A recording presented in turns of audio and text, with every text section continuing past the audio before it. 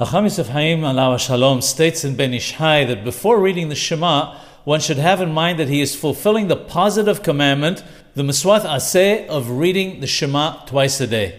B'shoch becha ubchumecha. One should also have in mind that one is performing the commandment of the unification of God, le'ahed et Hashem, by saying the words of the Shema. As mentioned previously, the first verse of the Shema, and some say the second, require the appropriate concentration, the appropriate kawana.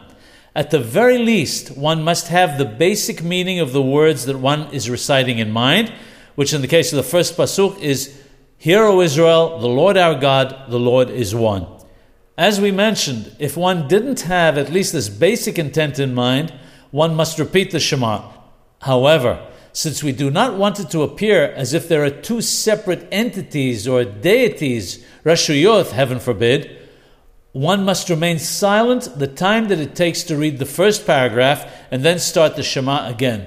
If one wishes to read the first paragraph instead of remaining silent before repeating the Shema, it's actually preferable.